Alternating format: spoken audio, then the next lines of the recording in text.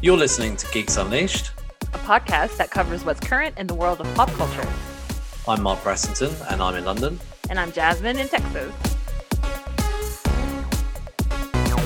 Hello, welcome to Geeks Unleashed. This is episode 63. If you are not already subscribed, you can find us at Geeks Unleashed everywhere, including your favorite podcast platform. Remember, 5-star reviews help us get found by more listeners, so please rate and review Geeks Unleashed on Apple or Podchaser. I'm Mark, and of course, I'm joined by my co-host, Jasmine. Hello! I kind of was a bit like, what the fuck do I say? It's like, I run out of texting jokes. Very simple. It's all good. I run out of texting jokes. I'll have to Google them, see if there are any more. Oh, no, please don't. For this week's review, we are reviewing James Gunn's The Suicide Squad. And spoiler warning, this is a review show. So if you have not had a chance to watch Suicide Squad, we suggest you pause this and come back later because we are spoiling everything. And before we jump into anything, I would like to thank everybody that left a message, left a comment, left a voice memo, listened to last week's episode. It was obviously just a standard episode 62, but it was also the episode for my 40th, and it was just nice that nice people to be interactive and jumping in and stuff like that. So just thanks everybody. I did do a bit of a shout out on the social medias, but it's just want to say a personal thank you. And then after that episode, I woke up in the morning and I had a week away by the beach, and that's not as glamorous as it sounds. It's not California. It's just a little village near a little town called Bognor Regis, which, if anybody in England will know, is not the most glamorous place in the world, but actually it was really nice. Had a nice week away, saw some friends, had some drinks, popped into a comic shop, nice. Bought a couple of comics. Got to get your nerd on. Indeed, yeah. I haven't got all of the gifts actually that what's quite funny is my dad bought my present about 3 months ago and then forgot to give it to me. When we had a meal as well down the coast on Sunday on my actual birthday, and everyone, like my brothers, my sister, and everyone, my wife, everyone gave me presents. My dad said, yeah, I actually forgot to bring yours down. I was like, but Dad, you literally bought it like 3 months ago. Yeah, you've been talking about your dad's gift for a while. No, because you already knew what it was. I knew what it was. Yeah. And he forgot it. That's hilarious. And he forgot it. Yeah, my mum said, oh, you did remember to bring it. And he's like, no, I didn't. No. Oh my goodness. And I was like, but Dad, out of everyone, you bought it before everyone, like even before my wife's present, even before my wife bloody went shopping.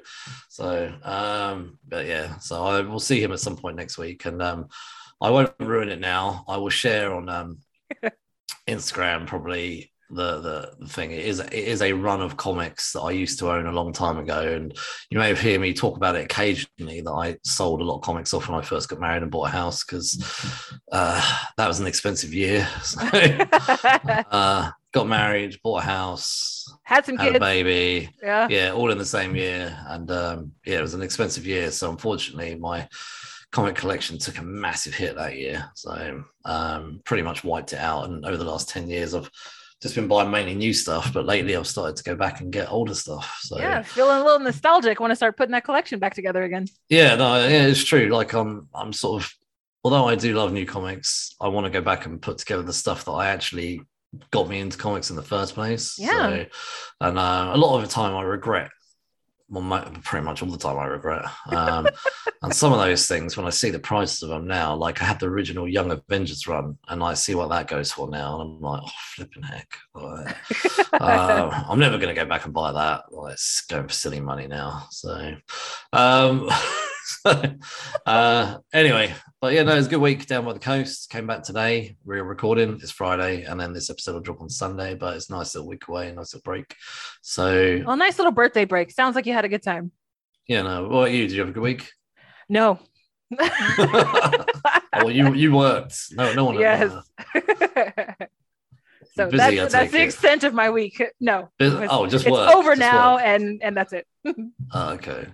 So this week's verses. Did I throw you off? Because I didn't actually tell you. Normally I tell you, but I quickly threw this together because I saw the news It drop. made me laugh. It made me laugh when I thought of it. Like, you saw the news drop, yeah? Yeah, so the news that inspired this post was Idris Elba is going to be voicing Knuckles in the Sonic remake, or not remake, I'm sorry, the Sonic sequel. Yes. Which I actually just watched that original, the first film, like 2 weeks ago, and it was fun. I enjoyed it. So I'm excited to see what the second film brought. And then, so this week's versus was Bloodsport versus Knuckles. And surprisingly, Knuckles did really, really well. There was a lot of comments pro Bloodsport, but on the story, yeah, the people in the story is I voted for Knuckles. I think if Bloodsport wants to beat Knuckles, he got to catch him first. So that's what I thought. I thought, man, that guy goes too fast. Bloodsport just walks. Yeah. Well, I mean, he did shoot Superman with a kryptonite bullet. So if he can catch a speeding bullet with a bullet, then he might be able to catch Knuckles. But I'm still gonna put my money on Knuckles. Yeah, I feel Knuckles, but then could this be a draw? Could this week's be another draw? The comments were pretty leaning towards Bloodsport. The story was heavily towards Knuckles. I agree with you. I voted for Knuckles. Yeah.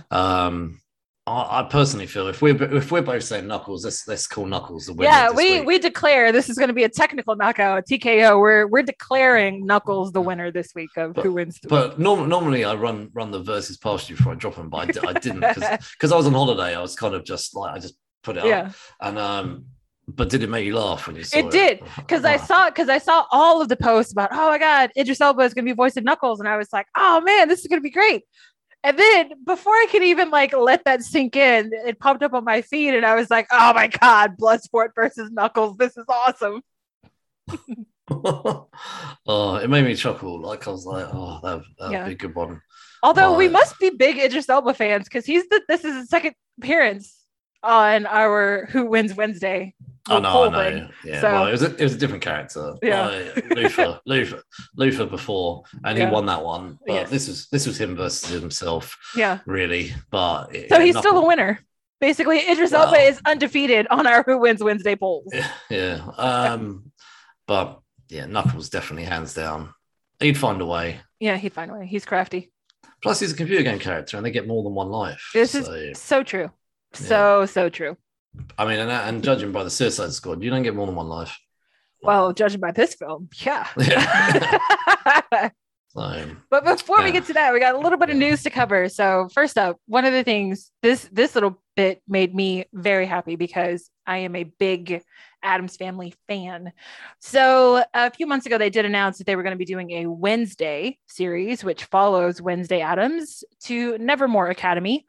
And Jenny Ortega was cast as Wednesday Addams. And they just announced that Catherine Zeta-Jones and Luis Guzman are going to be playing Morticia and Gomez, which is perfect. To be honest, the only person better than Catherine Zeta-Jones to play Morticia Addams would have been Eva Green if they were going a younger Morticia route. I think Catherine Zeta-Jones is going to be amazing in this role. I'm hoping some kind of way, somehow, Angelica Houston has some sort of cameo or something in the series. But I am super excited that Catherine Zeta-Jones is going to be taking on Morticia Addams. So originally, the roles were played by Carolyn Jones and John Astin as Morticia and Gomez, but made famous, I would say, by Angelica Houston and Raul Julia, which... good grief. The Addams Family, and then Addams Family Values. Oh my God. I recently watched Addams Family Values again, and Christopher Lloyd as Cousin Fester, or Uncle Fester. Oh my God.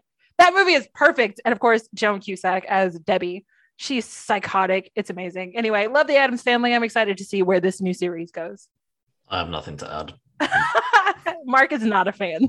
I don't like the Addams Family. Love the Addams Family. Love it. So talking of things I like, What If? I watched the first episode this week. You've not watched it, shame on you. But anyway, I forgot. I really did forget. Sorry. I made myself during my holiday. Marvel. I was like, they'll get half an hour out of me this week. So I watched What If. I loved the first episode. We will talk about what we think another time because some people will come back to What If. However, they have announced that there's going to be more. Series producer Brad Winderbaum, I don't know how you say his surname.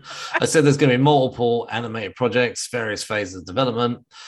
He's also said there'll be more creative freedom with storytelling when using the animation as a medium, which I can see that because they probably don't really care too much. However, there's no feature-length projects planned. Not for the MCU.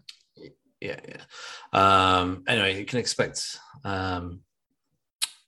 obviously a second season of What If, and also more MCU animated series in the future.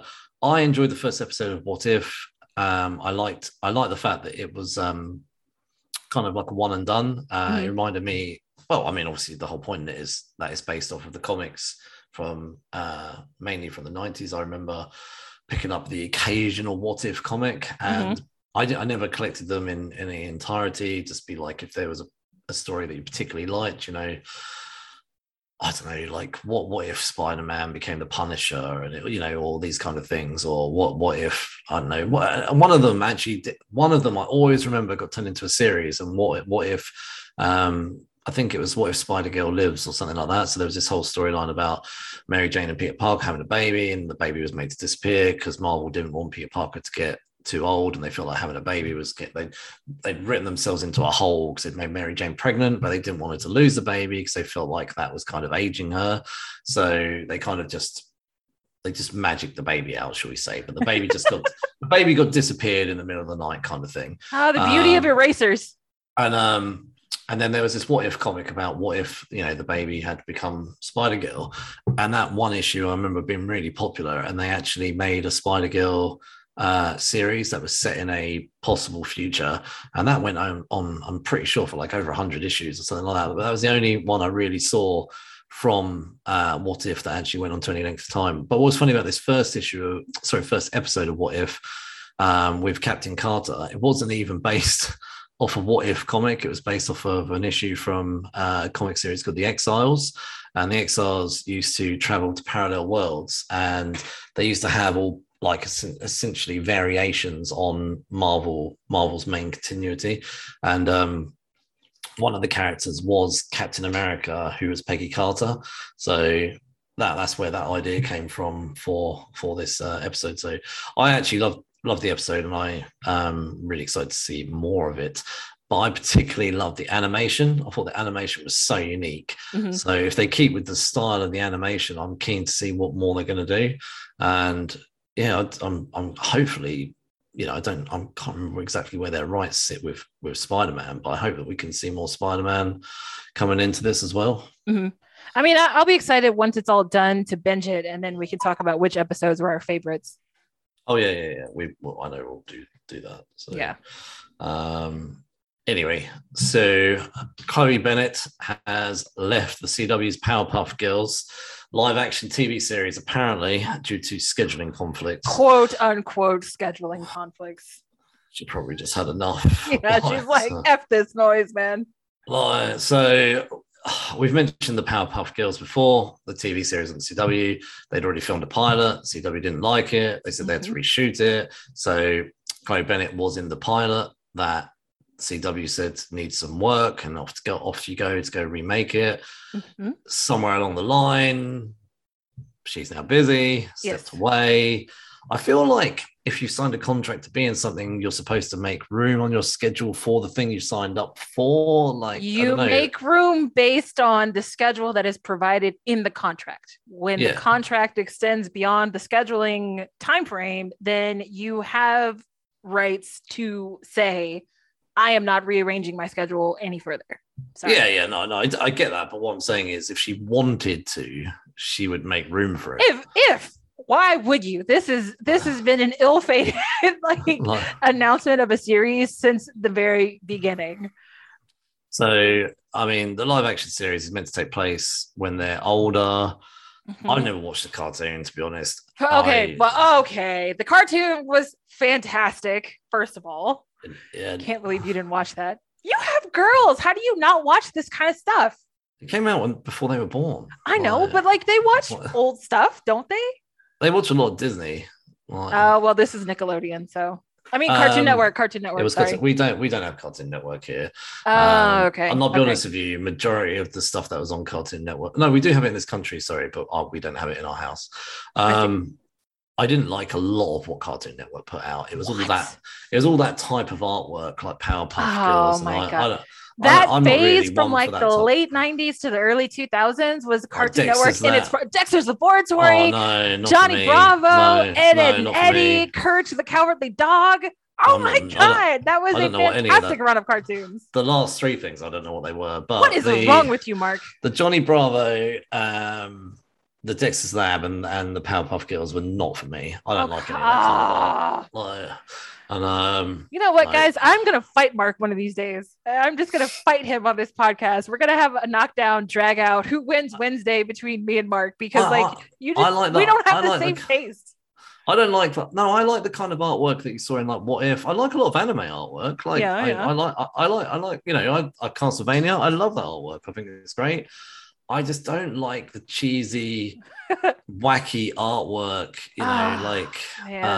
it never appealed because this all came out when I was like a child, and it didn't appeal to me as a child. But they were all so funny. Oh my god, Cow and Chicken. Oh my god, Cow and Chicken. Cow and Chicken was not a kid's cartoon, and it never should have been on Cartoon Network, but it was so good. I preferred more serious stuff. Like on Cartoon Network, they had Johnny Quest. I really liked Johnny Quest. Oh yeah, their remake of Johnny Quest was really good. Oh, that's what I mean. See, you agree. Like, there you go. So I liked that. They did a really good job with that. If they'd have done more of that, that was awesome. So I maybe. You could, I could be persuaded to go back and rewatch some of this Powerpuff Girl stuff and see if my opinion may have changed because I was only like 10.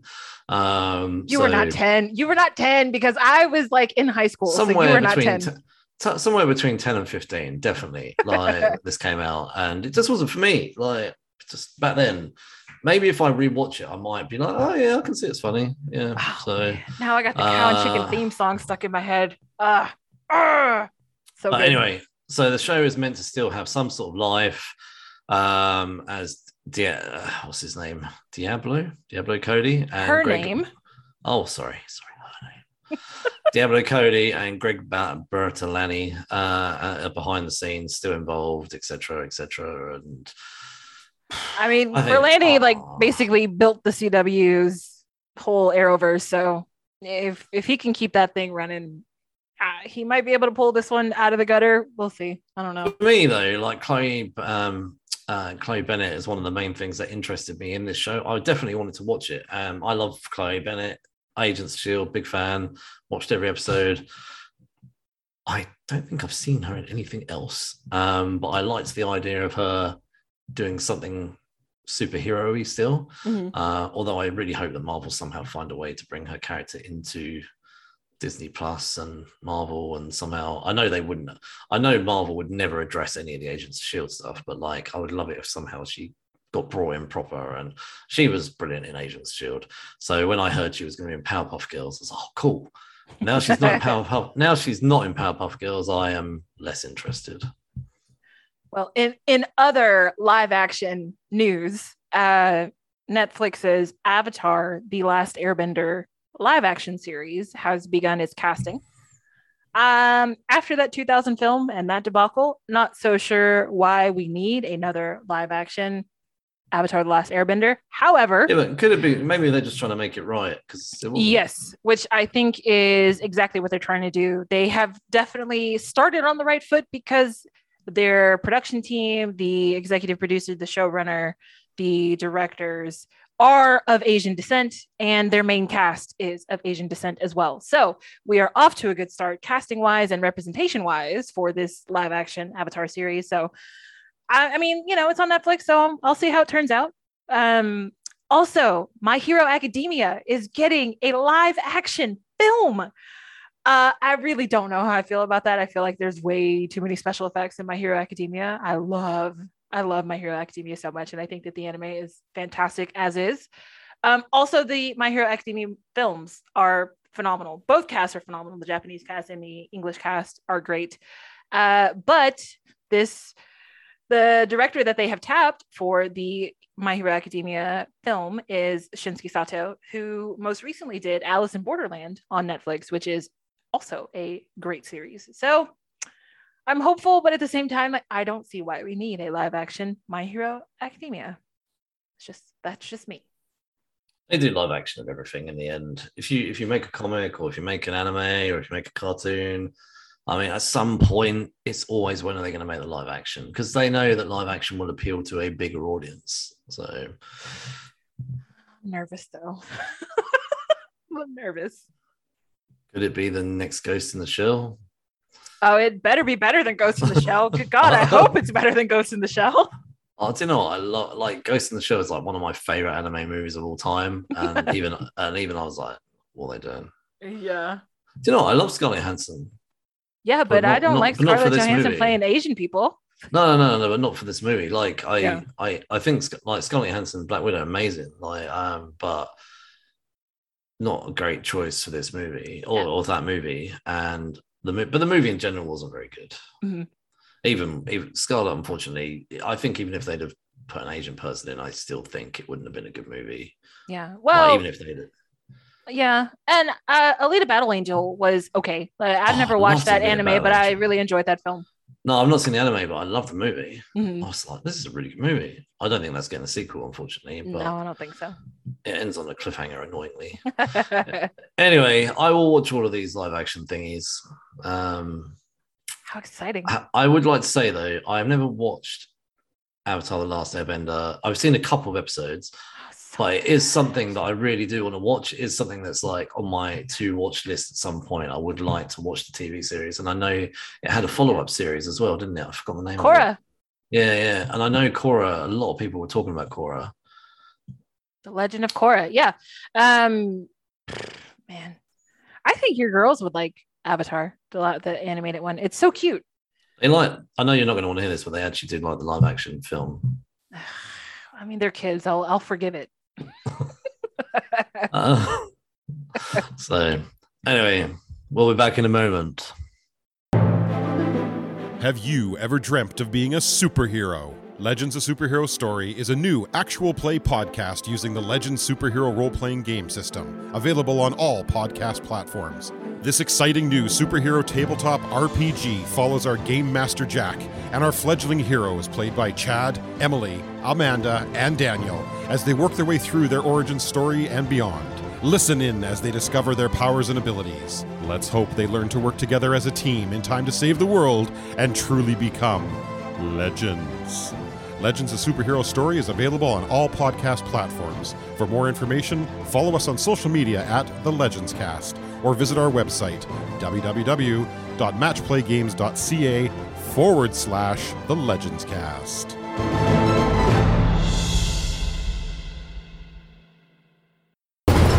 You gotta be kidding me. You're gonna risk the entire mission for a mental defective dressed as a court jester. This coming from a guy that wears a toilet seat on his head. We don't leave one of our own behind. All right, we'll enter through the third floor and then down to the cellar where they usually keep their detainees. Hopefully Harley's still alive. It's not a toilet seat. It's a beacon of freedom. And we're back. All right, kicking right in. The Suicide Squad.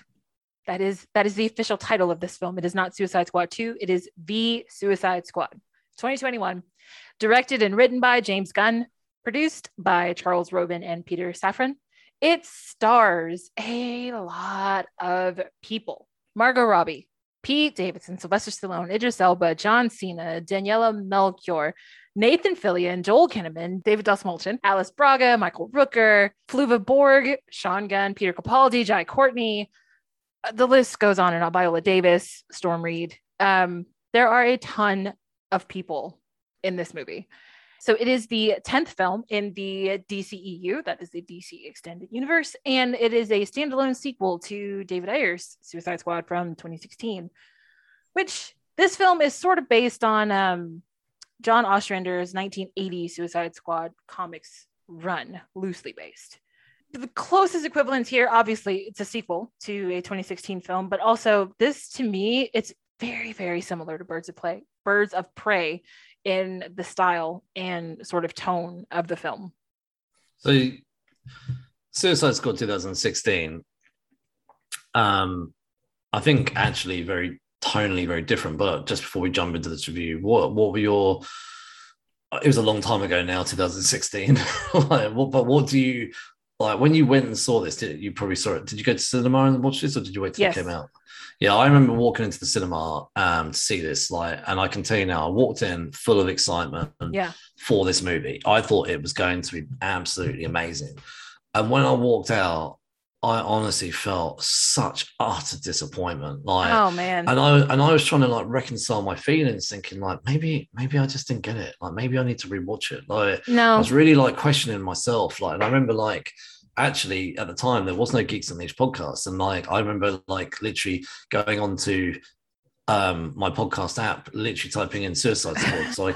So on the drive home, I could hear what other people thought, and other people were tearing it a new one, and I was okay, so these people actually are going far worse than even my own mind is thinking. And so I was incredibly disappointed with the first movie. There was good things in that movie, and the only real good thing in that movie was Margot Robbie, and that's what I had to reconcile in the end, that the main standout for this for the 2016 movie was Margot Robbie.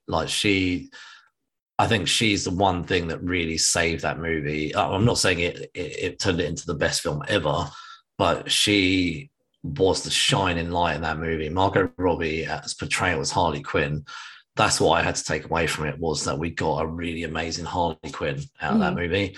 But the worst part about that movie to me was Jared Leto. Honestly, probably the worst Joker we've ever had. He's up there with, unfortunately, Jesse Eisenberg's Luthor. What's crazy to me is two of the biggest villains in the DC comics are just so badly We're so horribly miscast. Yeah. Honestly, they could not have picked worse actors. And then, unfortunately, have to criticize the directing here as well. They were directed so badly. The tone difference between the 2016 film and this film is, it's day and night. Honestly. So when you walked out the cinema, so before you walked in, were you full of beans? And then when I went into it, I was excited because I thought that I was excited to see Will Smith's Deadshot against everyone else. I thought that was going to be a really nice kind of contrast. So I was not disappointed in that. However, I really hated Enchantress. I thought that was just an awful choice, especially for a first film.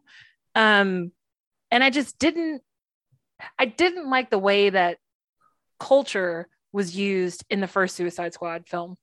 And it's just it bugs me so much. The bits I did like from that first movie, other than Harley Quinn, was how they were trying at that point to have a cohesive universe. I liked that we had Batman, arrest Deadshot. I liked the fact that we had the Flash. I liked at the end credit sequence had Bruce Wayne and Amanda Waller, and that's when DC seemed to care about a cohesive universe, which I really loved back then. So although I didn't think it was a good film, and that's fine because you don't always get good first movies. I mean, if you look at Tom Cruise's first Mission Impossible, that was a terrible first movie, and then the second Mission Impossible still wasn't brilliant. Actually, I think the first Mission Impossible was pretty good.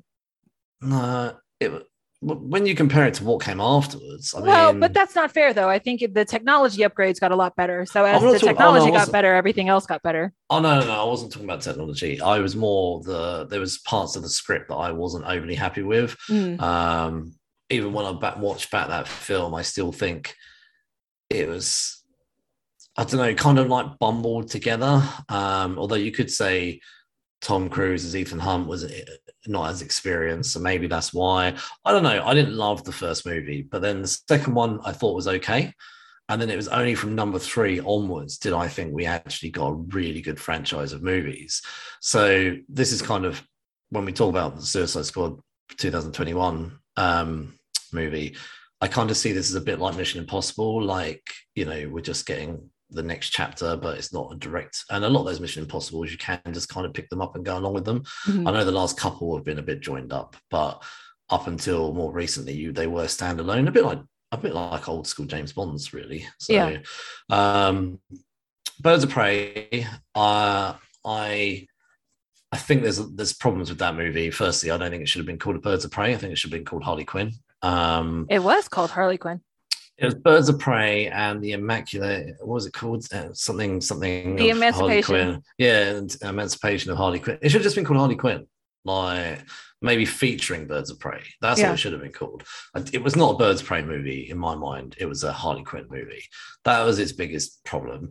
I liked the cast of Birds of Prey, but it was a Harley Quinn movie, and I think they should have owned that it was a Harley Quinn movie. I don't know why they decided to do a Birds of Prey movie and not really make it about the Birds of Prey. That was my thoughts.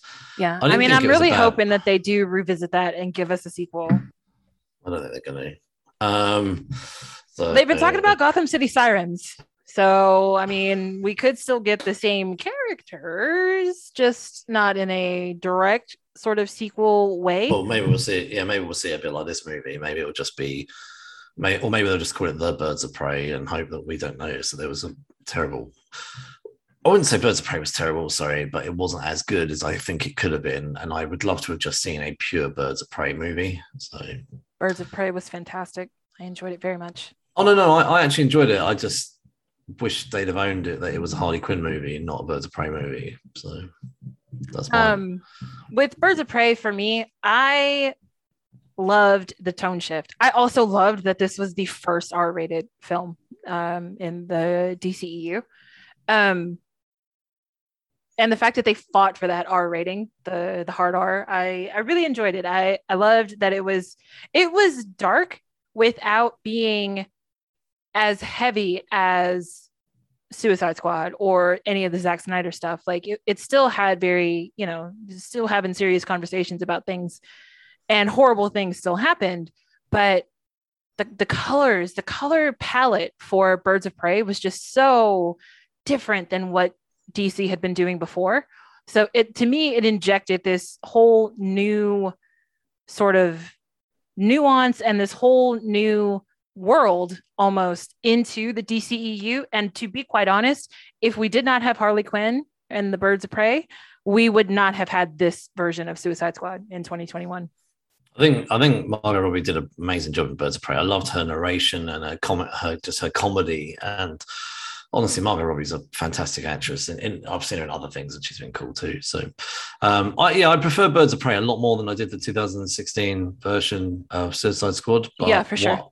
My only criticism of the Birds of Prey film is I feel it was more of a Harley Quinn movie rather than a Birds of Prey movie, and I would like to have seen just a Birds of Prey movie if that's what that's kind of what we've been sold. I would have equally been happy with just a Harley Quinn movie. I really love it. And I want them to give Kathy Yan, who was the director of Birds of Prey, I want them to give her more stuff or more opportunities to keep telling these kinds of stories. Because like I said, I think a lot of what we saw in the Suicide Squad in the 2021 film pulled from the visuals and the sort of storytelling mod and methods that they used in Birds of Prey. We had the time skips in this Suicide Squad film. We had like the scene where Harley Quinn is like going on a rampage, and all of a sudden all of these flowers just start like springing forth from behind her as like this backdrop to her massacre. Tonally, those films are so connected to me, but at the same time, like I want them to let Kathy Yan do more stuff. Like we don't have to have James Gunn in both the DCEU and the Marvel Cinematic Universe. Like he's already got franchises under his belt. Like let's let someone else have a go. So talking about James Gunn, it's nice little bridge there. So I think it's important to talk about James Gunn specifically, obviously the director and writer, but to talk about how we got to this movie. So, and I think it's important as well, because you can see James Gunn, his style and tone throughout the movie, which we are going to get into. He is the man behind Guardians of the Galaxy 1 and 2. And I think it's quite evident when you watch this movie how much of what he's done with Guardians of the Galaxy is injected into this movie. He was fired as director of Guardians of the Galaxy for some inappropriate tweets. We won't go into those now. DC instantly hired him. Well, I can imagine that was like they were like, what? So Guardians of the Galaxy, let's be honest, was completely unknown characters, and just people loved them, and no one knew Star-Lord or Groot was, or Rocket Raccoon or Gamora, and think how popular those two movies were.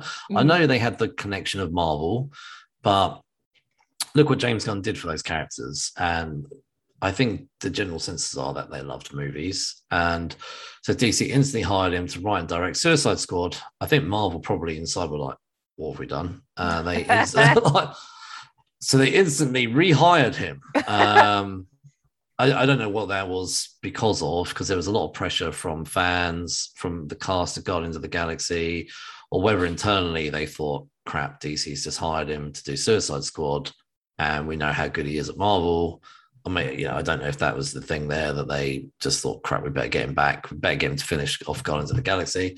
So the bottom line there is Marvel caved to the pressure, and they rehired him because of that pressure.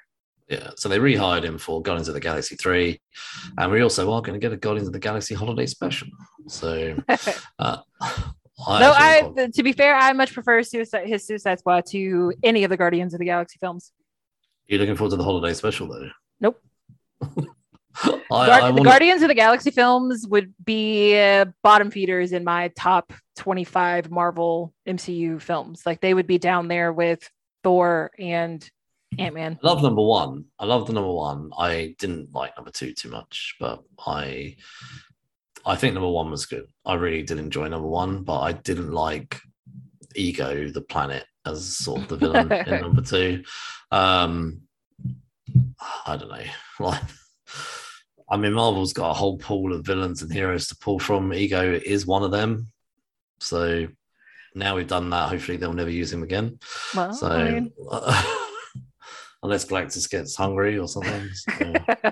But no, I think Ego's gone anyway. So, but I think it's important to recognize how we got to James Gunn into this movie. Yes. Basically, DC got very, very, very lucky. It was a series of unfortunate events, and DC capitalized. And I think Suicide Squad is a win in that regard for them.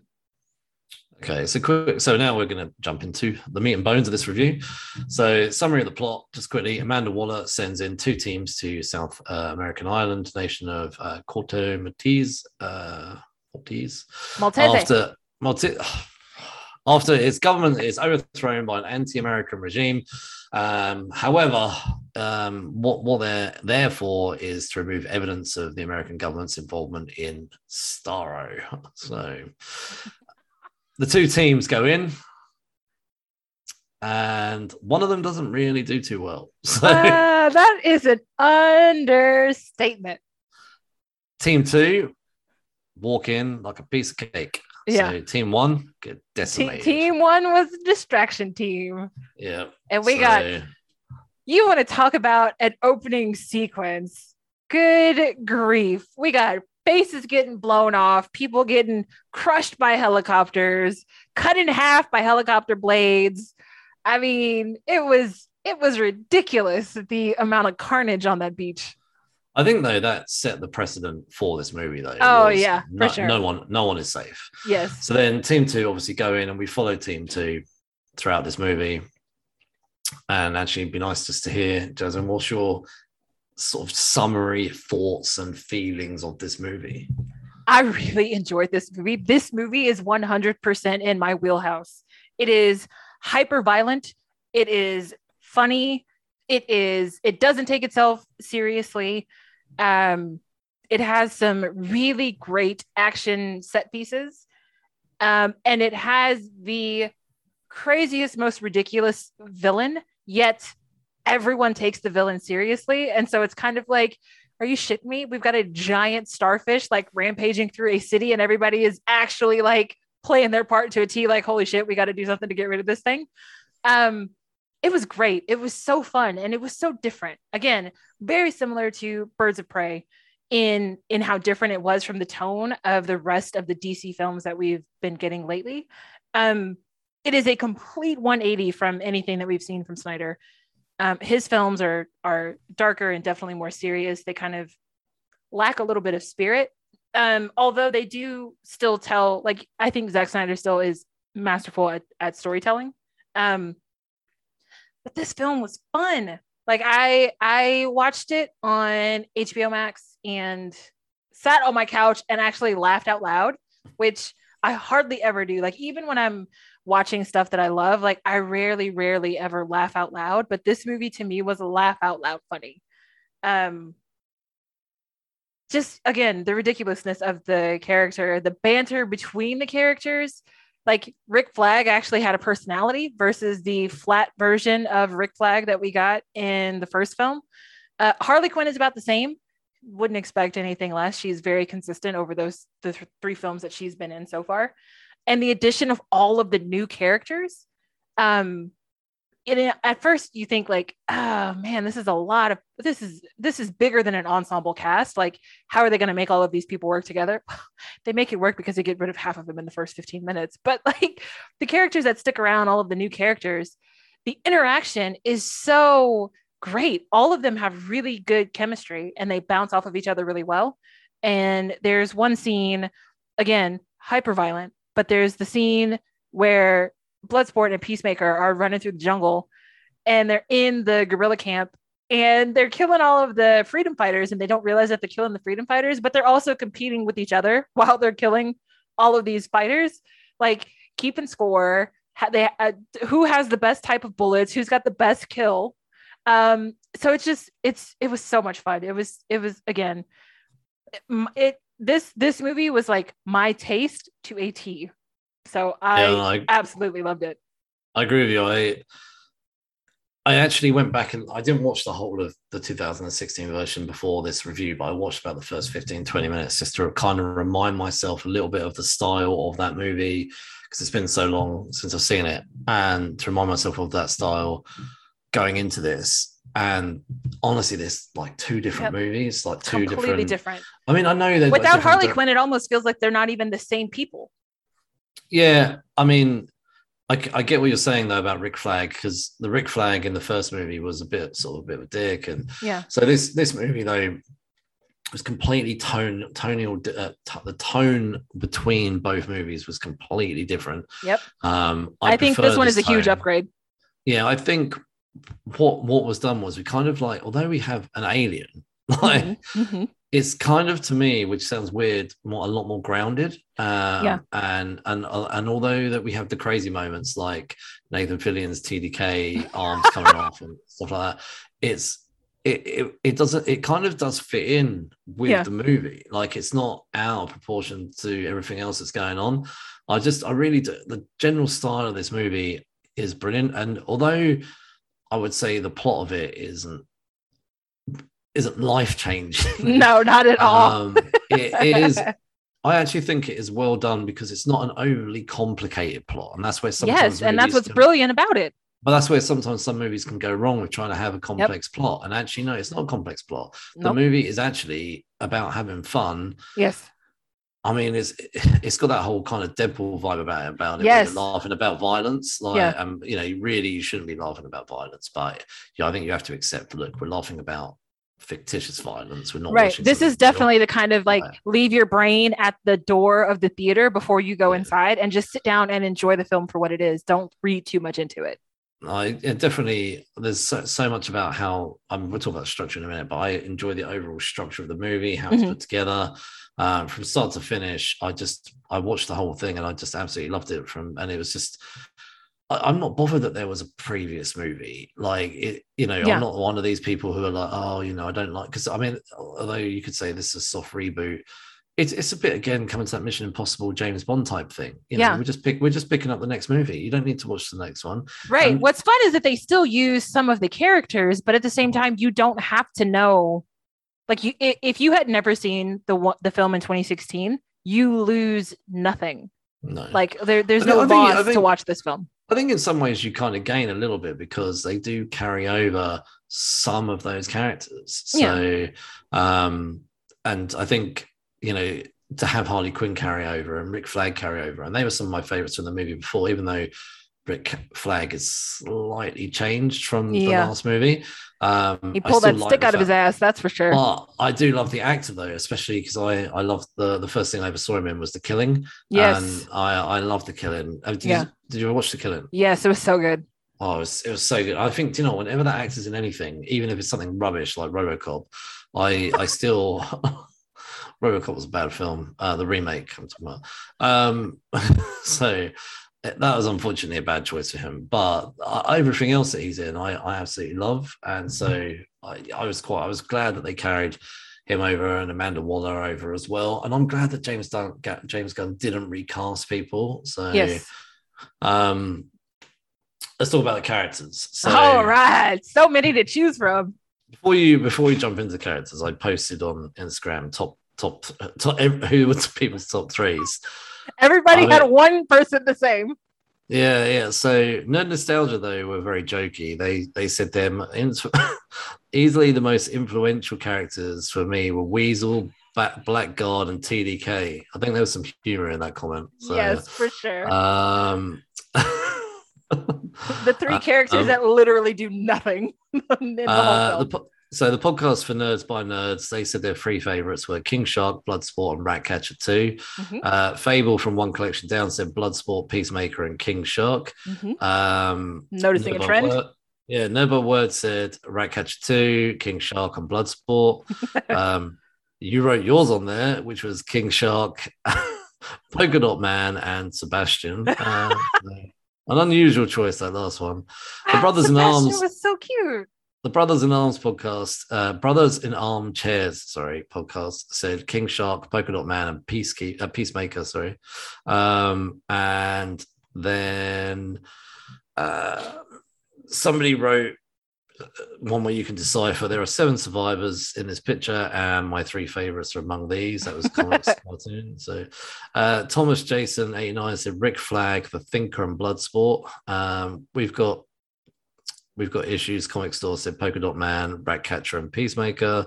And Nick from Original Geek Comics said King Shark, Peacemaker, and Ratcatcher 2. There's generally a lot of King Shark. A lot of shark love, man. A lot of shark love. Yeah, King Shark is getting a lot there. Peacemaker comes out a lot. Ratcatcher 2 comes up a lot.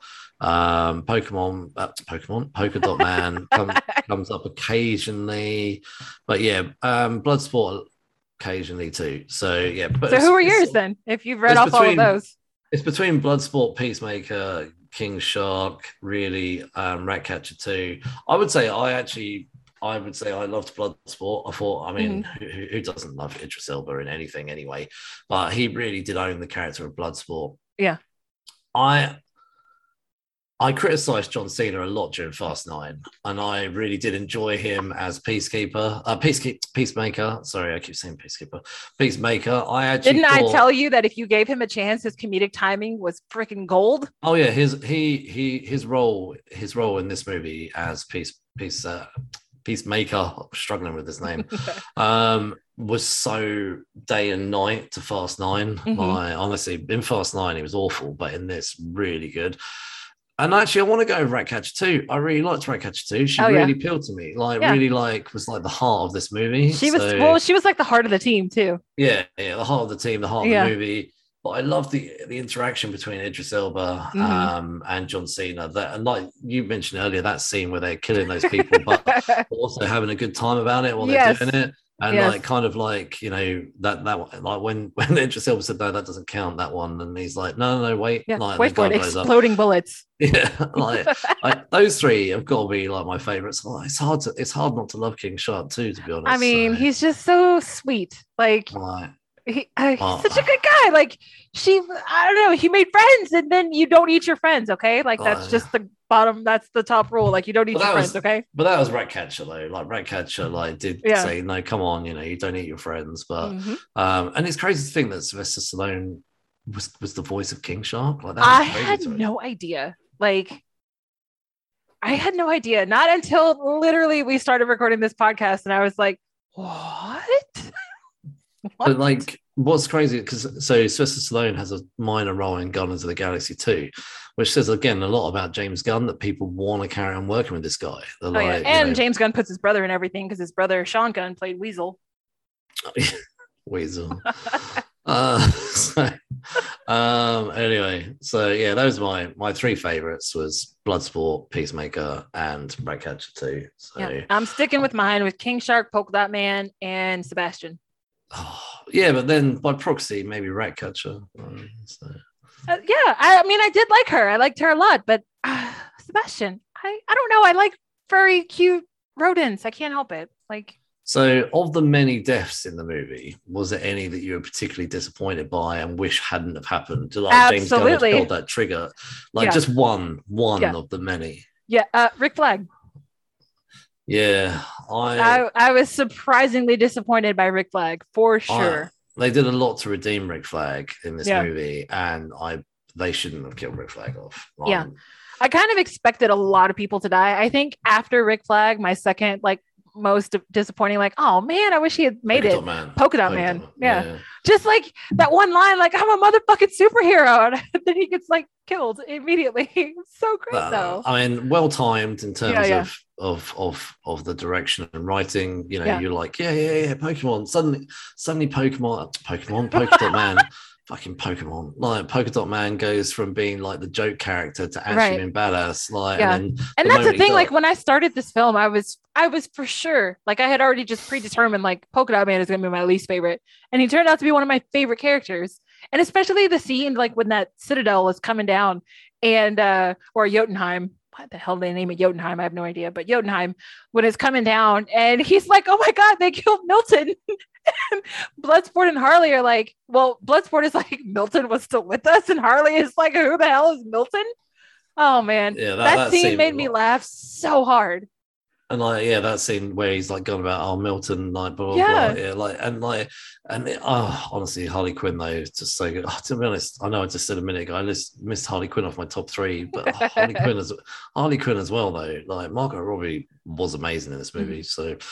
For the character death, disappointed by. I think Rick Flag. I'd have to agree with you that. Although I felt bad that Polka Dot Man got killed off the moment he starts to become I'm a hero. You see that sort of redemption arc and then gets killed off. But Rick Flag to me should never have been killed off. Yeah, that to me that came out of nowhere. I was like, are you seriously? Seriously. And the fact that as well that they made Peacemaker, fuck's sake. Peacemaker be the one to do it as well, which we'll talk about Peacemaker in a bit, but the fact that they made him do it. It made sense because he's actually probably, I would say he's the most sadistic of all of the people in the group, because he literally told one of the characters, he's like, I am interested in peace. And if I have to kill men, women, children to get peace, I don't care. I'll kill whoever I need to kill for peace. And they just looked at him like, that's not really how peace works, but okay. Yeah. So do you have any thoughts on the characters that kind of crossed over from this first movie to the second movie? I think you mentioned Rick Flag earlier about the character change between the two of them, but any other thoughts? So obviously we had Harley Quinn come over, Boomerang. I would say I was disappointed with Amanda Waller. I actually thought that she was absolutely perfect in the first film, because to me, the Wall has always been the character that is very, very this is how I'm going to do things. I don't give a shit what anybody else thinks. And she played that part perfectly in the first film. But in this film, it almost felt like James Gunn didn't know how to utilize an actual serious character, because I don't think that there's very much humor in Amanda Waller to begin with. So to turn her into sort of the butt of the jokes, it didn't feel right. And so I didn't really like any of the scenes that she was, except for when she's walking through the prison, putting the team together and introducing everybody to each other. That scene was really great. But the scenes in the control room or the command center, I just didn't feel like that was very Amanda Waller-esque behavior. Just me. Firstly, I like the fact that he did carry characters over. Mm-hmm. I like characters and actors, that there wasn't any recasting. I like the fact that we had I was really pleased that Rick Flag came over. Obviously we said he was a bit annoyed by his death, but I like the fact that Rick Flag came across. I like the fact that the difference between the two of them, where in the first movie he was very critical of a Suicide Squad, But in this movie, it was like guns blazing. Yep. You know, he was kind of team leader. You know, and I love the moment between him and Weasel, where, well, Weasel with the team, where he's like, you know, nobody checked to see if Weasel could swim. and but the big differences between the two of them were just day and night. I mean, same actor, same character, but the way it was played and again directed, just clear differences. Harley Quinn again being carried over. I was amazing. I think that was brilliant. I was a bit disappointed though they killed Boomerang off so fast. Yeah, that came to me. That was a surprise. Yeah, for sure. So other than Harley Quinn, most of them, I know Amanda Waller. To me, she feels like she's kind of now been sidelined for any potential sequels. Like they kind of, unless she's going to be really peed and go after them or something like that. But anyway, well, she might be in the Peacemaker series. Well, yeah, I guess we'll see. Yeah, but the fact that they killed off Boomerang and Rick Flag, and you know, kind of wiped out a load of other characters. I know that a lot of them were new for this movie, but it kind of like felt like that James Gunn was kind of wiping the slate clean a little bit. So yeah. But yeah, let's kind of talk about Deadshot and Bloodsport. So originally Idris Elba was supposedly going to be recast as Deadshot. It kind of makes me wonder though whether somebody more senior said, no, let's not recast, just in case Will Smith wants to come back. No, I think they never said that they were going to recast Will Smith's character. They said that was like they brought Idris Elba on. Yeah, but they didn't say what role he was going to be. It was like Will Smith is leaving, but Idris Elba is coming on for the sequel. And so everybody implied like, oh, he's just going to take over as Deadshot. But later they finally announced that he was going to be a totally different character, which was definitely the right move. Well, yeah, a whole new character, which basically does the same thing as Deadshot. So to me, it felt like that was meant to be Deadshot. And then because Will Smith didn't want to come back. So if they were to make another movie, would you like to see Will Smith come back? No, I'm happy with Bloodsport. So no. I don't mean like to get rid of Bloodsport. Like just to have Deadshot back. Yeah. Like I mean, yeah, if you've already killed off Rick Flag and that kind of thing, although I don't know how that would work with two sort of leaders in a group. I know we'll talk about the movie, the ending and stuff actually at the end of this review, but my thoughts were how it ends. Could Amanda Waller put together another Suicide Squad with Deadshot to go after Bloodsport? That's kind of what. Oh, interesting. It could be. That kind of was my thought. Be. But to pit like sniper against sniper, pretty much. That would be a cool follow-up. So in terms of the structure of this movie, like what were your thoughts in just the script and honestly, for me, I laughed so many times throughout this movie. And that didn't happen the first time around. No, the first movie is not funny. Like there are parts in the first film. It's funny, but not the right kind of funny. Like there are parts in the first film, but I think that has a lot more to do with the actors because most of the funny parts happen between Will Smith and Margot Robbie. Not necessarily like on purpose. So for the structure, I was a little confused at the beginning because we were jumping between present day and 3 days ago or 5 days ago or however many days. Like we were time jumping at the very beginning. And so but also that happened again later on as well. Yeah. So it that part did get a little bit confusing, especially because like I'm pretty sure there was one part where like, of course, this is all a trick to fool the audience. And it at least it worked on me. Like where on the beach, it looks like a missile goes right into the little hidey hole where Rick Flag and Harley Quinn are. So I just assumed that the whole team was dead. And then 5 minutes later, like we see Rick Flag going one way in the jungle and Harley Quinn going another way in the jungle. And I was like, I thought you guys just got blown up. So it was a little confusing at the very beginning. Other than that, I really enjoyed it. The pacing was great. Could it have been a little bit shorter? Yes. I think that there were some parts that did drag on a little too long, like some of those Family Guy scenes where it's just like, okay, we get the joke. We get it. Can we move on? I'd say it probably could have been like 20 minutes shorter.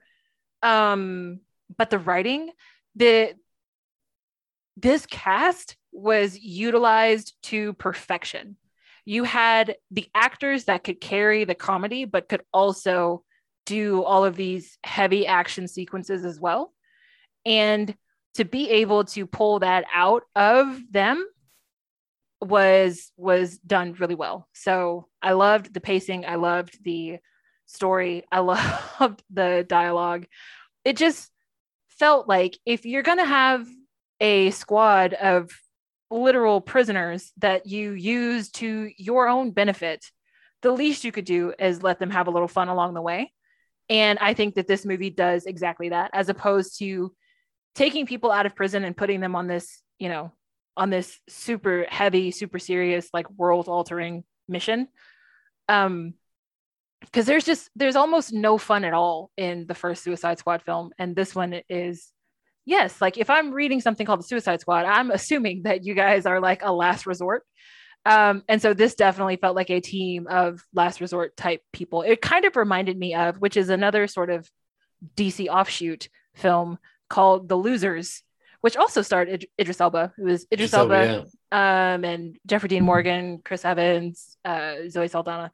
Love that film. And this Suicide Squad reminded me a lot of The Losers. Yeah, actually, it did make me think of The Losers. Mm-hmm. I love that film as well. Yeah. Who couldn't love Idris Elba again in another movie? Right. So I think for me, this movie felt like a combination of scenes put together. That's kind of how it was structured. It was moving from one scene to another. Yeah, it was not fluid. Yeah, and it wasn't.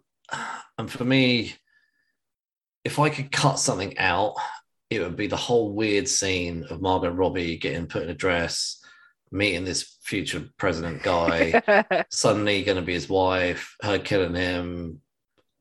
That whole thing was just so weird and unnecessary.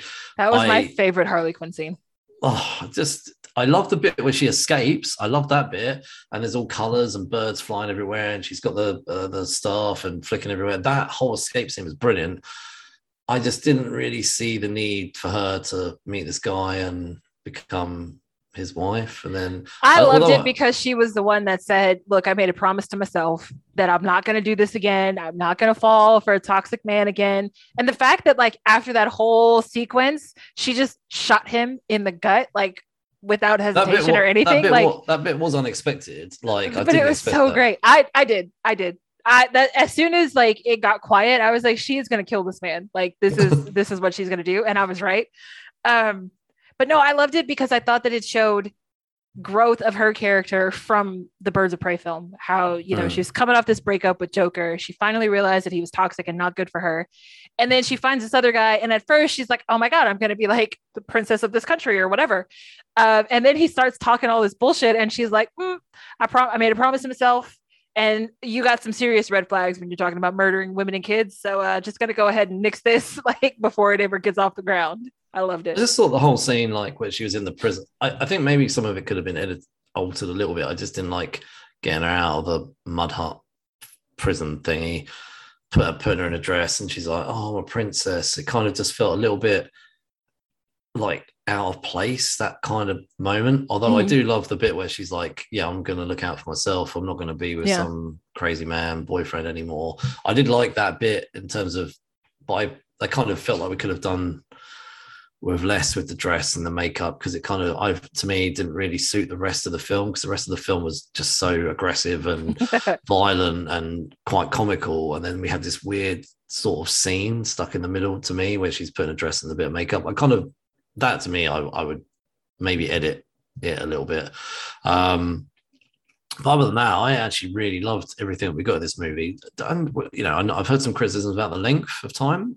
I'm quite happy with it. Like, I don't really. I mean, I didn't feel it. I just think that there were some like you didn't like that Harley scene. The scene in Jotunheim where it's kind of falling apart, and we're literally like falling floor by floor by floor by like we get it. Like the building is coming down. We don't really need to go floor by floor. I think that was done to be funny. Yeah, but see, I'm not a fan of that kind of humor, and that's why I said it's like the Family Guy humor, where like that bit where Peter like hurts his knee and he's just like. Ooh, and it just goes on for like 5 minutes and you're like, fuck, we get it, like your knee hurts, okay, let's move on. So James Gunn in the first movie in Guardians of the Galaxy 1 and 2 extremely well known for his music, and there's a lot of this. Like, I was thinking about this. So the first Suicide Squad embraced a lot of hip hop. And we don't get any of that in like this movie. But we've got, there's a lot of music that's used in here, like the Jim Carroll band, the people who died at the beginning of the movie, where obviously loads of people died. I thought that was quite well timed, like music. And just like, I think it was Ain't Got Nobody was played as well, where Harley Quinn's breaking her way out. I thought the music was used really well during this movie, and it wasn't. I think with the difference between Guardians of the Galaxy and this movie is that Guardians of the Galaxy the music was used as part of the plot for Peter Quill, because that was like, volume. That was him holding on to his mom. Yeah, like his mom. So the music for this wasn't used for any character development. It was just purely used for entertainment for the audience. So I mean, did anything jump out about the music for you during watching this? I liked it. I thought it was a lot of fun how it was used. I don't think I paid much attention after the sequence where Viola Davis is recruiting Michael Rooker to be part of the Suicide Squad. And in that sequence at the beginning where she's pulling him out of prison and putting him onto this squad, they play Folsom Prison Blues by Johnny Cash, which was super, super appropriate, I thought. So that was pretty much the only time that I paid attention to the music. Otherwise, I was totally engrossed in like what was going on screen. Occasionally, the music would pull me out. Like when the music was on, like I definitely felt that James Gunn had used some really unique song choices that did kind of pull me out of the movie, which you could actually say is that a good thing, really, if it pulls you out of the movie and it's making you want to check what you're listening to. So, I don't know. It's probably people's preference. Some people love that kind of stuff. Some people don't. But there was, like I say, there was a couple of times I was like, "Whoa, what is this song?" Like, but then is that a good thing if you're suddenly being pulled out of the movie and you want to know what you're listening to rather than what you're watching? So I guess that's just down to preference. I liked the music that was used, and there was probably many other songs like you just said. I was more engrossed in the movie most of the time, but there was a couple of unique song choices that did definitely pull me out and make me want to like Shazam it and find out what I was listening to. Yeah. But I think it was good. I think I prefer the soundtrack for this versus the original. Oh, so, yeah. I mean, I'm not anti. I well, love although I'm not gonna. I did love that Lamborghini song. Oh yeah, no, I know. I love that Lamborghini song. I honestly used to listen to that song like loads. Yeah. But I would say that more music from this movie jumped out at me than the original movie. Yeah, well, I think that this movie just had more classics, which is sort of James Gunn's very typical style. James Gunn. Yeah, exactly. Yeah, it's his style. Yeah. So that's what I mean. You can see his sort of. You can definitely feel his influence on the film all throughout. Yeah, and I completely agree though. Lamborghini from the original was brilliant, but so production, money, CGI, location, great, A+, all of it, loved it. I mean, they brought a freaking starfish kaiju to life. It was great. And what I love about King Shark though is I know he's CGI, but it doesn't feel CGI. He looked better than Killer Croc. Oh yeah, yeah. Now I love the actor who played Killer Croc, but like his makeup, because they used practical makeup, it just I don't know. It didn't present as well as it could have with Killer Croc. So with King Shark, they just went full CGI, and it just I don't know. It just looked so much better. I think the CGI was top notch in this movie. Like even Starro, like destroying buildings and everything like that. Honestly, like nothing here made me like question its reality. Like I think it was done so well, even down to the little Sebastian the rat. Oh, Sebastian was so cute. Okay, Sebastian was so cute. You want your own Sebastian now, don't you? I do. My family would kill me if I got a pet rat, though. No, I don't mean like a real one. There must be like a Sebastian. No, I would totally have a pet rat. I would. Oh, could not do that. Like a Geeks Unleashed rat. I'll put a little Geeks Unleashed saddle on him, like or a jacket on him, like Sebastian had. Either that, or I could get a pet snake. It could be a Geeks Unleashed snake. Do you know, I cannot find. I've quickly Googled it. I can't find a Sebastian, However, there is a Ratcatcher 2 with Sebastian Pop coming out. Oh, okay. I'm gonna need that. So the Ratcatcher 2, we completely deviate from the movie right now, but the Ratcatcher 2 Pop does have the mask on that she wore at the end, like with the sort of gas mask thing, holding in her hand a tiny little rat. I need it. I think that'd be quite cute. So it's not out yet. It's not out yet. You can pre-order it. Listen, guys, Christmas is coming up. You know, you could send some geeks some gifts. We like gifts. We could do that. I would love a Ratcatcher to go with my Pops collection. If you want to hit us up, like DM us. Yeah. We have no PO box. I don't know what we'll do. Me it's on the corner of Fifth and La Brea. Yeah, well, I don't know. Anyway, somewhere in Houston. We'll tell you a place. Yeah. Show up, leave the pop, and then leave. You could send it to your favorite coffee shop or something like that. Like, maybe we should get a PO box for Houston and London. Hey, we could. Yeah.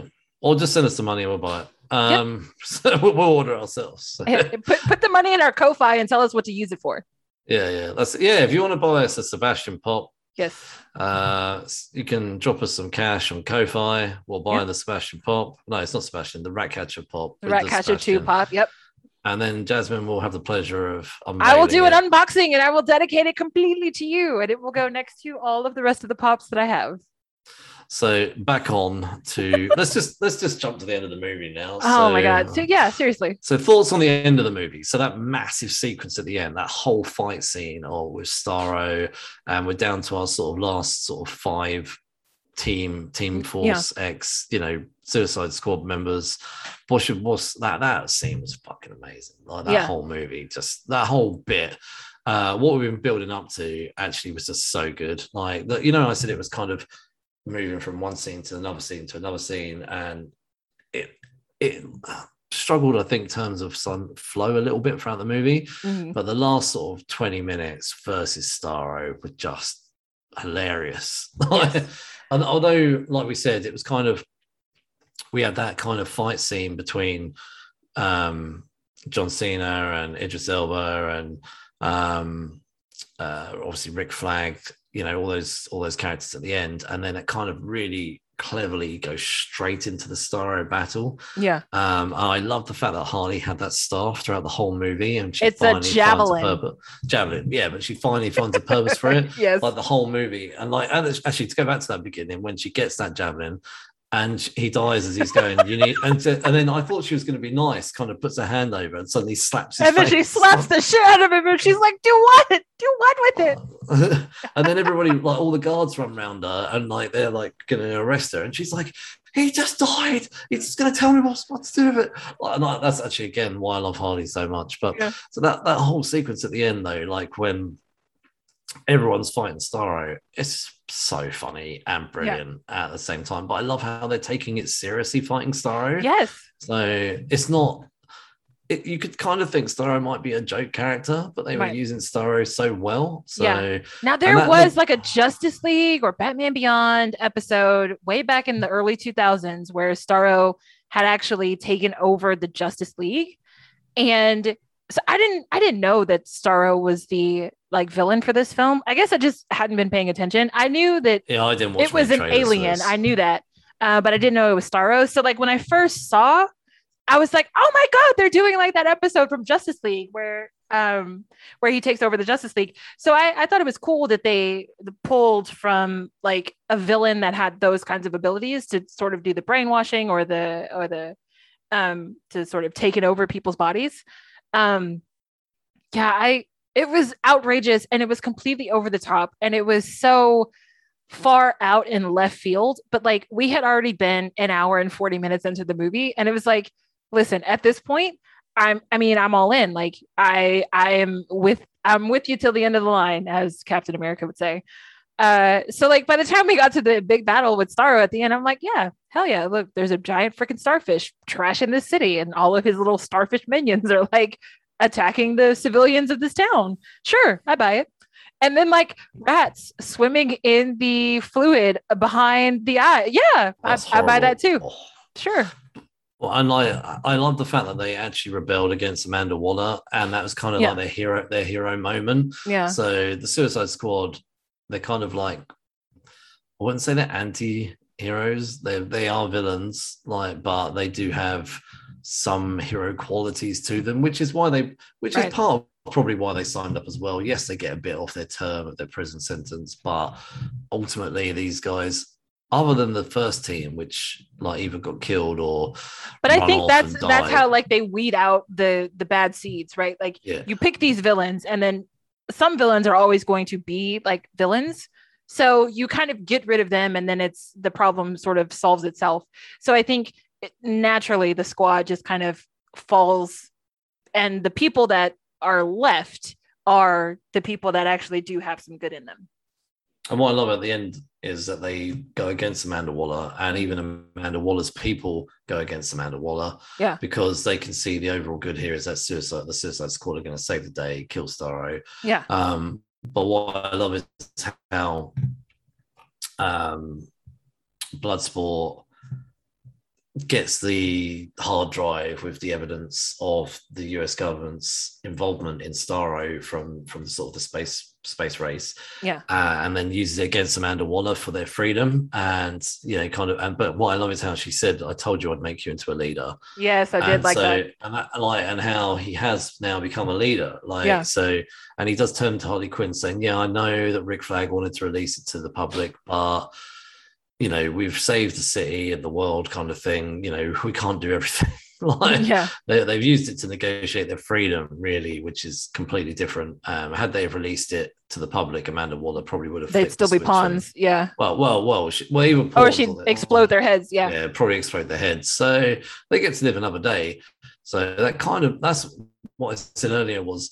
The way it's kind of left is that a sequel potentially would happen with Bloodsport and Harley Quinn being out and loose. Mm-hmm. So that's why I was wondering, do you think if they made a sequel, could we get Will Smith coming back and he gets sent off after Bloodsport? This is just fanboying here now. This may happen. If this film, and so far I think it is doing better, but if this film tracks better than the first film, I could see Will Smith coming back to the franchise. Yes.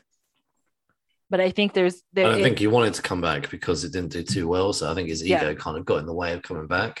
Well, but I don't blame him for that. No, I don't blame him. I don't blame him for that. But I think if he'd have come back and been in this, I think he probably would have been pleasantly surprised by its general reaction and how well it's been doing. So I think it's difficult to track how well it's doing financially because, between HBO Max and theaters. Yeah. Well, yeah. And COVID. The current times we're living in, had it have been released, say 3 years ago, it probably would have been a massive success. So, or maybe in 3 years' time. So, who knows? But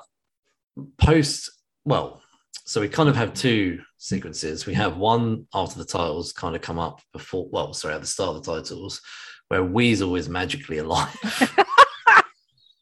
That made me. I just want somebody to tell me the point of that character. What did you put him on the squad to do?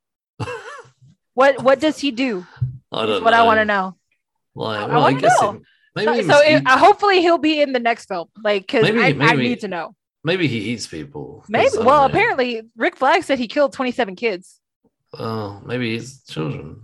Which is but he said they eat kids, so hopefully they were obviously hoping that he was going to eat the soldiers, but maybe, I don't know. That was a weird character to put in for sure. Obviously, again, done for comedy factor. Yes, of course, for no other reason. Yeah, and at the end of the movie, we get a little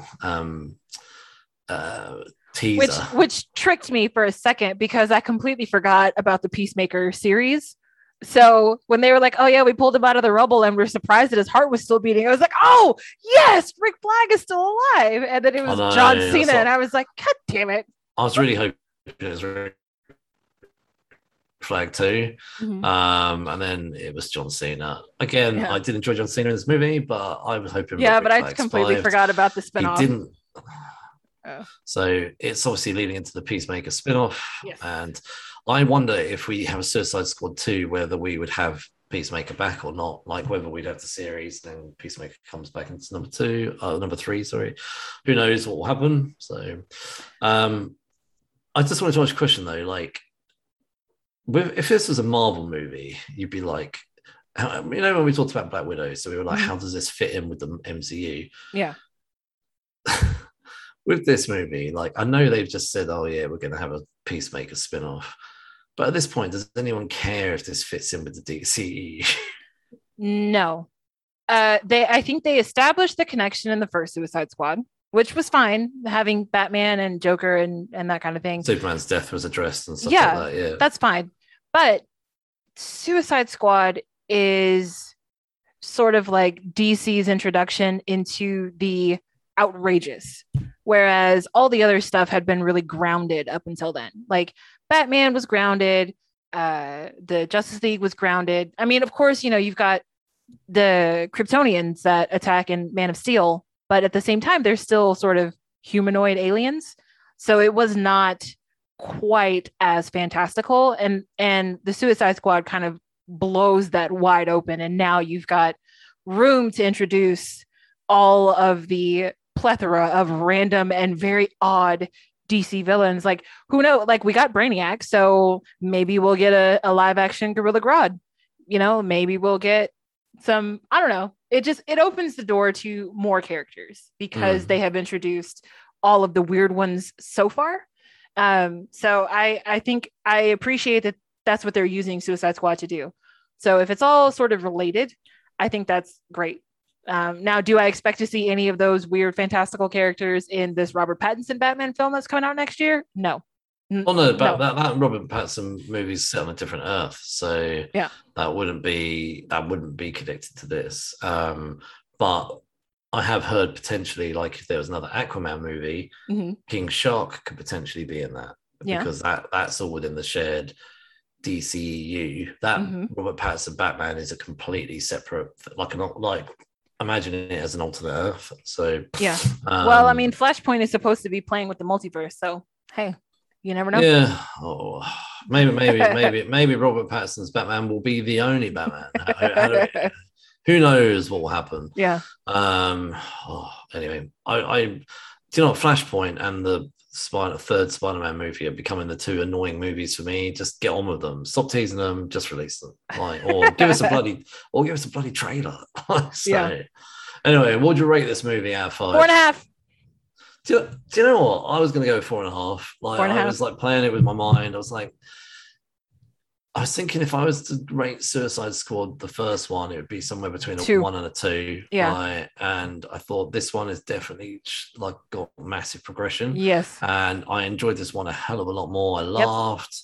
I didn't cry, but no, there were no tears. I probably cried during the first one. So, but no, I definitely enjoyed this a lot more. This is a massive jump up from the previous one. Well, see, last week when we were on the He-Man episode, that's what we were talking about with the He-Man film from 1987. It's like, it doesn't matter what fantastical realm you're in. If you establish the ground rules at the beginning of the film, then I can buy into whatever it is you're selling.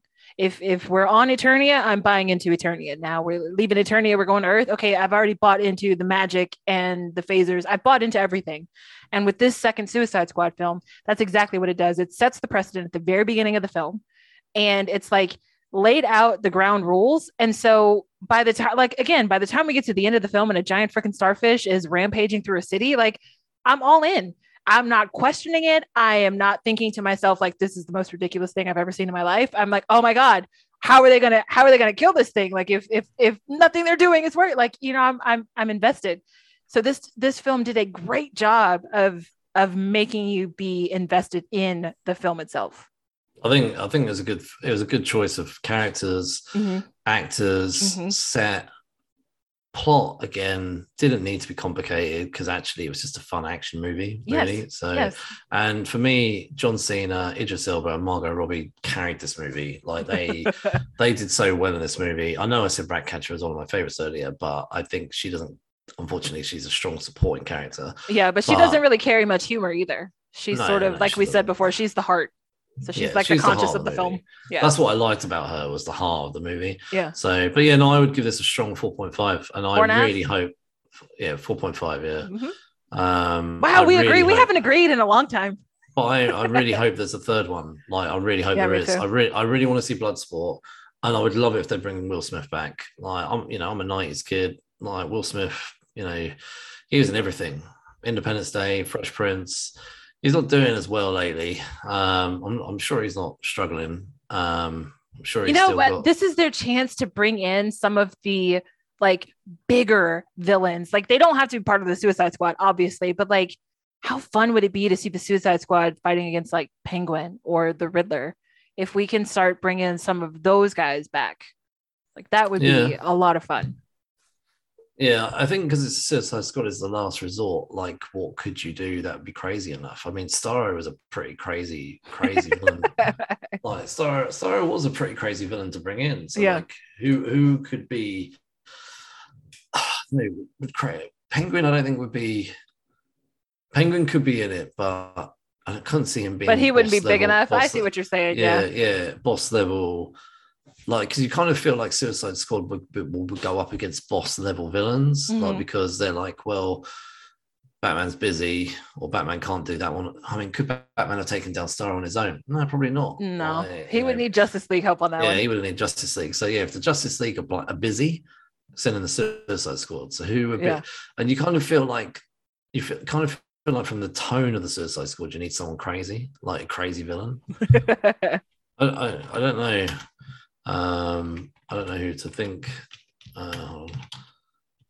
At this point, the only person that they could fight in this already established universe would be Joker.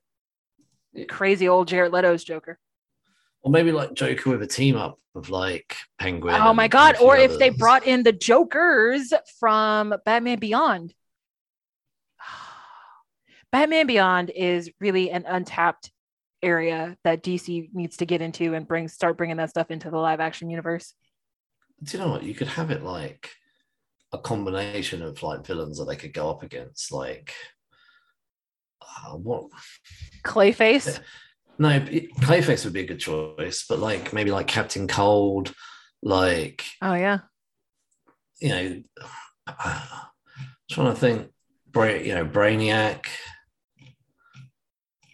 And see, if they ended up doing something like Gotham City Sirens, that's a perfect opportunity for them to also start introducing some like Poison Ivy. That'd be cool. That'd be a cool man. I can't think of like anything crazy. Like, you just need, unless you brought in like Bizarro or Apocalypse. Sinestro might be quite cool. Oh yeah, the Lantern Corps. Sinestro. I like that. He would be quite cool, I think. Yeah, he's a galactic threat. He is, but yeah, I don't know. Like, just trying to think what would be like on par with Starro. But then the trouble is, you don't want to like constantly trying to like outdo yourself. Yeah. Anyway, we'll leave our review there. But yeah, basically we're keen to see more. So I'm actually, do you know what? Actually, just one last thing before we move on. I didn't care about the Peacekeeper spin-off at all this movie. Me neither. Before this movie. But now I'd watch it. Well, now that it takes place after the movie, with the movie ending the way that it did, yeah, I want to know. And that's why, like, because he's a bit of a sod in terms of killing off, Rick Flag. Do I want to like support this character? So would this TV series maybe be like a redemption arc? Maybe no, or maybe not, because he wants peace at any cost. Yeah, I'm hoping that they find. I'm hoping if they'll find Rick Flag somewhere. So hopefully, we'll see. Fingers crossed. It's the movies. You never know. Yeah. So anyway, in our next episode, we'll be reviewing Crossover Volume 1 from Image Comics. That's the first 6 issues, by the way. And don't forget, we did start a second podcast series where we tackle some of the most essential graphic novels of all time. Our 8th Late to the Party book club was Batman the Killing Joke by Alan Moore, with art by Brian Bolland. That episode dropped at the end of July. And this month we are back to nonfiction, and we're taking a deep dive into Persepolis by Marjan Strapi. You can follow us on social media. We're Geeks Unleashed everywhere, Instagram, Facebook, and Twitter. And you can get this podcast wherever you get your podcasts. Google, Podbean, Apple, Spotify. We are everywhere. So please give us a 5-star review and tell your geeky friends. Good journey. Oh God, good. We're back to good journey. Why not? Let's try and milk that thing. All right, bye.